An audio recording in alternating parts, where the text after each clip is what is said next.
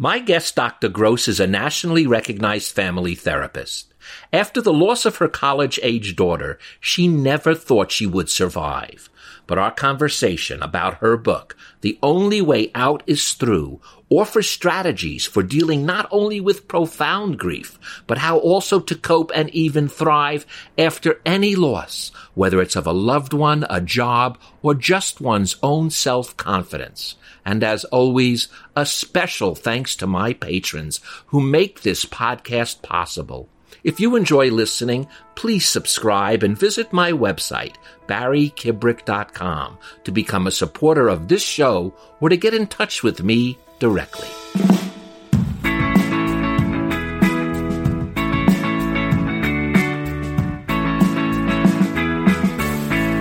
Dr. Gross, welcome to the show. This is such an important topic, and I'm very thankful you joined me today.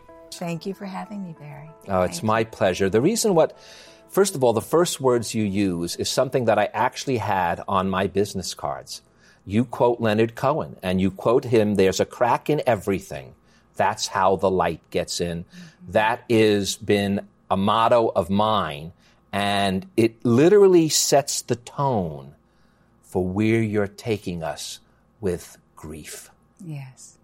It's actually what the book is about in the most simplest, clearest perspective, that when something hurts us, traumatizes us, then there's a crack in our psyche, in our persona, and we fall psychologically into this place with no scaffolding and no structure.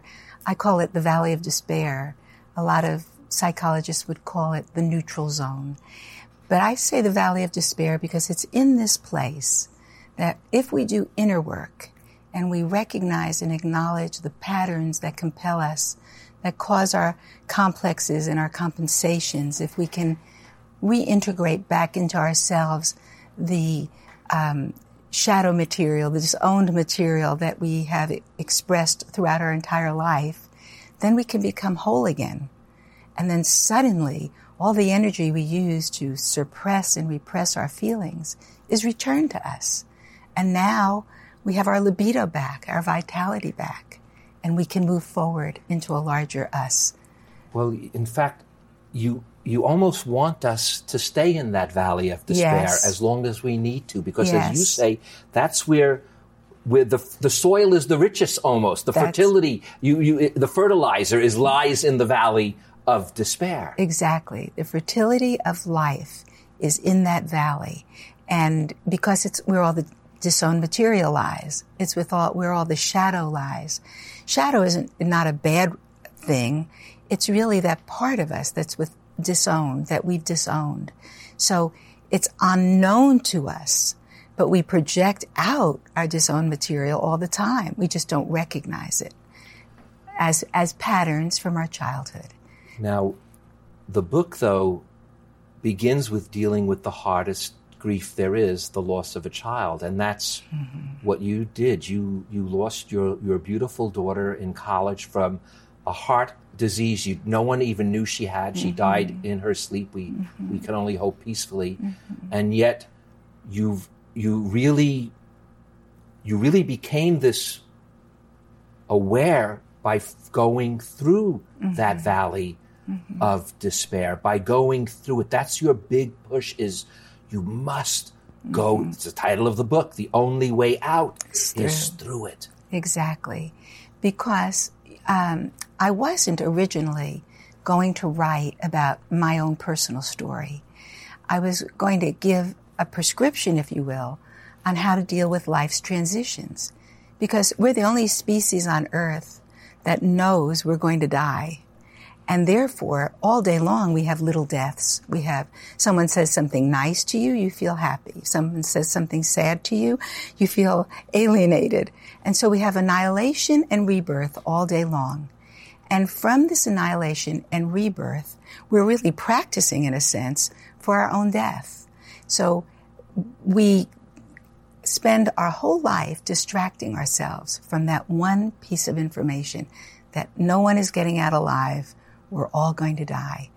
And every transition that we have in life, change of a job, change of a marriage, change of a friendship, empty nest, new marriage, grandchildren, last section of life, midlife, all these transitions are small deaths and rebirths. They're the ending of something and the rebirth of something new, the change, the transition. And the way to make that transition successfully is what Carl Jung called the transcendent function, which is the valley of despair. But in my own story, I did follow this model, but I wasn't going to use myself until a mother heard me on television, and she talking about 9/11 and talking about death and talking about repairing that part of ourselves that we lose when we die, when someone we love dies. And she excoriated me in this email saying, what did I know about death? What did I, here I was in this ivory tower, according to her, it's talking about something that I didn't know anything about. So I answered her email and I said, sadly, I understand exactly how you feel. And sadly, I know exactly where you are, because I too have lost a child, and I can meet you, therefore, at that edge. And as a result, I realized that to be authentic, I had to tell my story and show how this model worked in my life.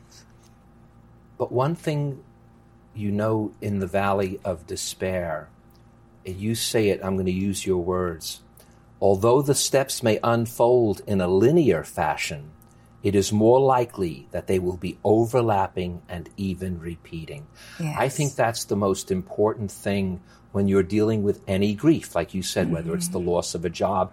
I'm not even going to talk about the loss of a child. I think that's a grief that still stands apart, in my opinion. But the loss of a job, loss of a friendship, loss of whatever, is that you think you've recovered and you don't. And then when you think you recovered and you don't, you then start hating yourself for not being able to stay recovered. Right. That's where I find this vicious cycle that needs to be broken. Right, and that's exactly right. It's a very good, very good that you saw that. That's right. There's an ebb and flow to we're a living organism, and as a living organism, we can't cut our head off at our neck. We're one thing. In fact, the body is used as a metaphor to so much of the feelings we have. But doctor, that's where you say in the valley of despair that's where you're allowed to let the pain wash over you. Yes. That's what we don't do so much. We fight the pain. We want to fight this. That's what your whole book's about, is to stop the fighting. Let it wash over you. Because when you lose a child or a job or a mate or any transition, you're in pain. But that pain does not have to be suffering. If you contract against the pain, you'll suffer. But if you let the pain be and let the pain wash over you, then it passes. And there are moments when you're light again. And there are moments when you can laugh again and you can be with other people again. And so you have to allow other people to have their grief, and you have to let yourself have your grief. That requires you to be gentle with yourself. We're an organism, a human organism. We're not a robot. People always refer to us as something mechanical, but we're not mechanical. We're really flesh and blood and feelings. Well, you even say that when we suppress the grief, the body still knows it. That's right. And it'll come out in the body. I've always said it's not mind over body. It's listening to your body to shape your mind, because your body will realize what you're doing, even if you don't. And so when you're upset and you repress your feelings, then your body is used as a metaphor. And then you get sick. It's always an event that causes the spiral of the emotion.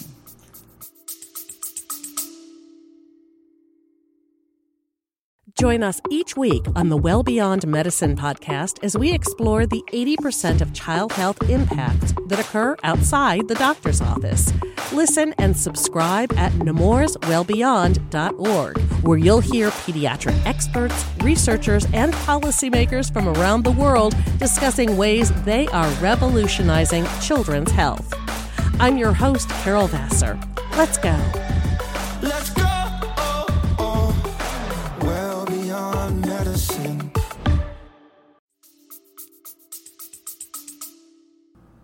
But you say the bottom line is you must follow your natural rhythm. That's right. And that's what I think. A, it's hard for people to know their natural rhythm. And B, they almost get consumed, and we'll talk about this a lot, by the guilt. Guilt is the big bugaboo of grief. Yes. Because you can't help but somehow feel it was your fault. Yes, of course. It's grief in search of a transgression. And at the end of the day, all grief is attached to change because we're leaving something behind. And so when we lose someone we love, it's a particular kind of grief. And that is really part of mourning. And it's an extra intense grief that carries with it that sense of, could I have done something to have changed this? In my own story, I tell the story of talking to my daughter every day of her life and ending every phone call with, I love you. And on this particular day, I had to meet my husband at a meeting. I had to go somewhere else first. So she called and I said, sweetheart, I'll call you later. I'm late for these appointments. And I said, goodbye, I love you. And that I had actually helped a friend who was going through a crisis and had used up a lot of time in that phone call. I didn't have it when my daughter called. And so a phone call stopped at first light with a relationship that said, I love you every single day of her life, left me with the burden of that guilt of saying, I have to call you later. But you say that one of your, there's 10 strategies, by the way. Mm-hmm. We're going to talk about them just in the peripheral like this, but one of them is that you must choose life. Yes. And it has to be a conscious choice. I remember after my daughter died, say a year later, I was in a store and a woman, a salesperson I knew had lost her child. And so I spoke with her and I said, how are you doing? And what are you doing to get through this? Because when you lose a child, you start suddenly recognizing other people who have lost children. And more than that, you want to know how they're managing. And she showed me her wrists, and she had slit her wrists. And I came home and I thought, wow, it really is a choice. You have to choose to live through this. And if you choose life, then everything shifts. But if you don't choose life, then the tragedy of losing your child also has you lose whatever is left of the vitality of your life. And you sometimes say that this valley of despair, when you're in it, it's also that time when you get to know who you are. Yes. And that's, if there's that, when we talked about that crack in everything, if that's any of the light that gets in, that better be some of it, is to get to know who you are.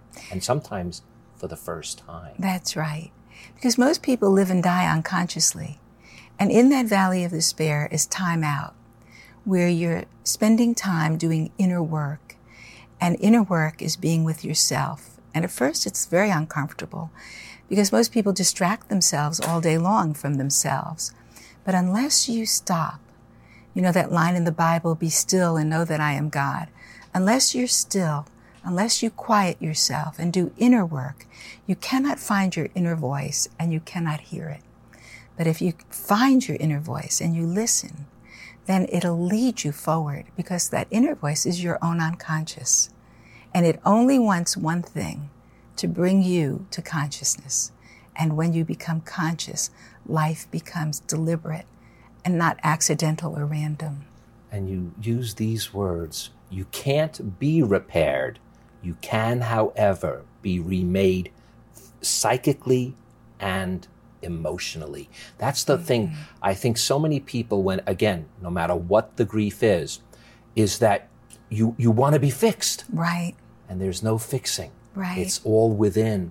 And the deeper you go within, the better off you're going to be. Exactly, because when something happens to you, that boss comes in and says you're fired, or your best friend betrays you, or your mate leaves you, or you lose your mate, or you lose your child, immediately that trauma makes that crack. And when that crack happens and you're traumatized, then you don't know where to go with it. You don't know how to go forward. And it's only from stopping and going in that you can rebuild and reconstruct that which has been completely deconstructed. The psyche has been, all the defenses that you have in place from birth to that moment are blown away as if somebody shot a cannon in your chest.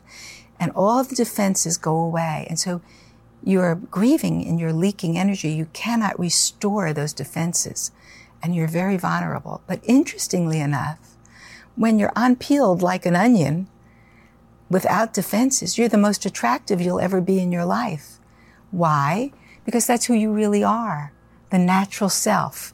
People always ask me, because they know I'm close with His Holiness, the Dalai Lama, and they always say to me, what is his gift? And I always say, it's not what you think it is. It's not that he brought Buddhism to the West. No. It's that he brought the natural man to the West. He's teaching us by being. He's modeling for us what it is to be who we really are meant to be, natural, the real us. Which is why you even reinforce that when you go through this latter stage of what you call reentry, you have to allow yourself to laugh. That's right. At least once. Once you can break that, yes, then you could seemingly go on. Laughter, I try to tell people, just put that smile on even if you have to fake it, because it will lead you to that sense of happiness. Well, just smiling makes chemical changes in the body. So you're very wise. But also, it's also the idea that we've been deconstructed down to the bottom. There must be chaos before there can be something new. We're seeing that in our world scene. We're seeing on the world scene all this chaos. But out of chaos comes rebirth, something new. And so you've been completely deconstructed, and now you're going to reconstruct. But you're going to do it in a different way.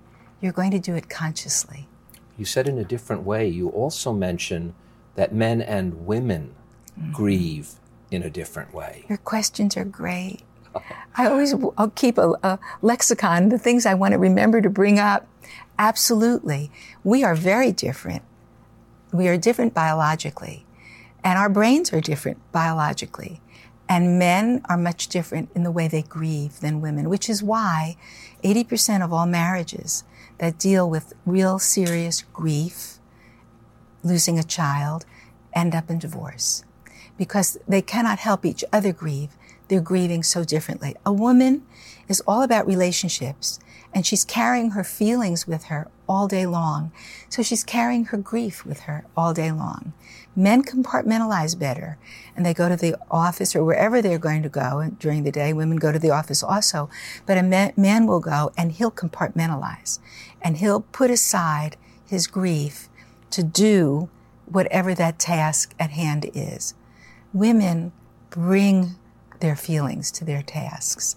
But you also assure us, and I think this is somewhat what you meant when you brought in the Dalai Lama, it's not about recovering, and you mentioned this before, I want to get it even a little clearer. It's about being authentic. That's right. Authenticity is probably one of the hardest things, even though you'd think to be authentic would be the easiest thing a person can do. We put on so many masks. Yes. We put on so many things. It's the authenticity that is hidden. And sometimes, again, it takes a loss of some sort to bring that out. Because the mask has to break, The mask, even the word persona is Greek. We use the word persona for, it's actually the masks we walk in the world with. But when we're deconstructed by grief, by trauma, then, and we are in the process of reconstructing, now we have a chance to know who we really are because our defenses are gone. We don't even have the strength to resurrect them. We feel vulnerable and alone, like about 7 years old. And we cannot, in any way, be the person we were before. There's a new normal now. People try to resurrect the old way, but it just can't happen. And now we have a chance to be who we really are.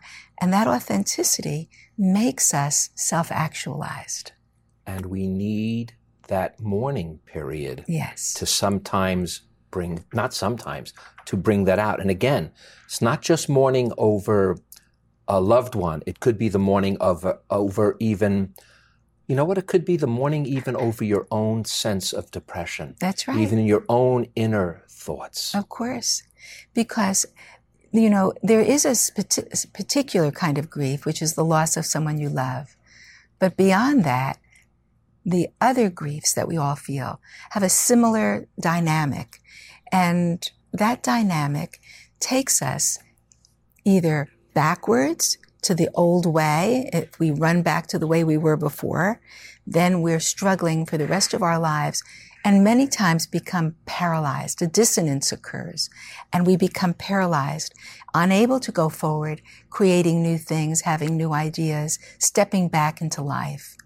But on the other hand, if we do the inner work, then we can move forward. We can move forward into our natural self, our authentic self, and have the vitality return to us, the energy, creative energy return to us that's necessary for that expansion, that growth. Well, that's why the one thing you say is hope Right. is your ally. Right. And hope is that kind of almost a wishy word because we don't, we can't really attach something to it.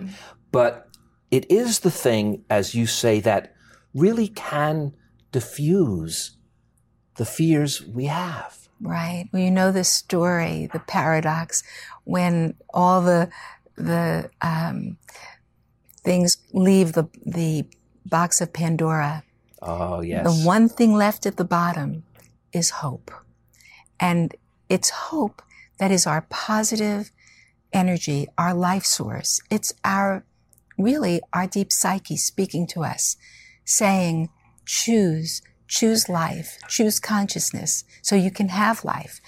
Because if you go back, you've given yourself a death sentence to the old patterns of the way you were. But if you allow yourself to hold the tension in the valley of despair, do the inner work, don't make anything happen, just do the inner work, then you will automatically integrate back your disowned shadow material where the fertility is. That will give you back the energy that you've used to suppress your feelings rather than deal with them. That energy returns to you, and now your libido is back, your vitality is back, and you've integrated back your disowned shadow material, which makes you complete and whole again, but different. Now you can move forward, actually more vital than before the onset of that trauma, whatever it was. More vital because now you have information you didn't have before about yourself. Thank you so much, Dr. Gross, for sharing your insights with us today. Thank you for having me, Barry. Now, before we go, I'd like to leave you with these words from The Only Way Out is Through. Whether we are dealing with the end of a relationship, the end of a job, or the end of any particular stage in life, the process of grief demands courage, choice, and ultimately rebirth. Be well, dear listeners, and remember, the only way out is through. So hope you enjoyed, and please consider becoming a patron of our show by visiting BarryKibrick.com.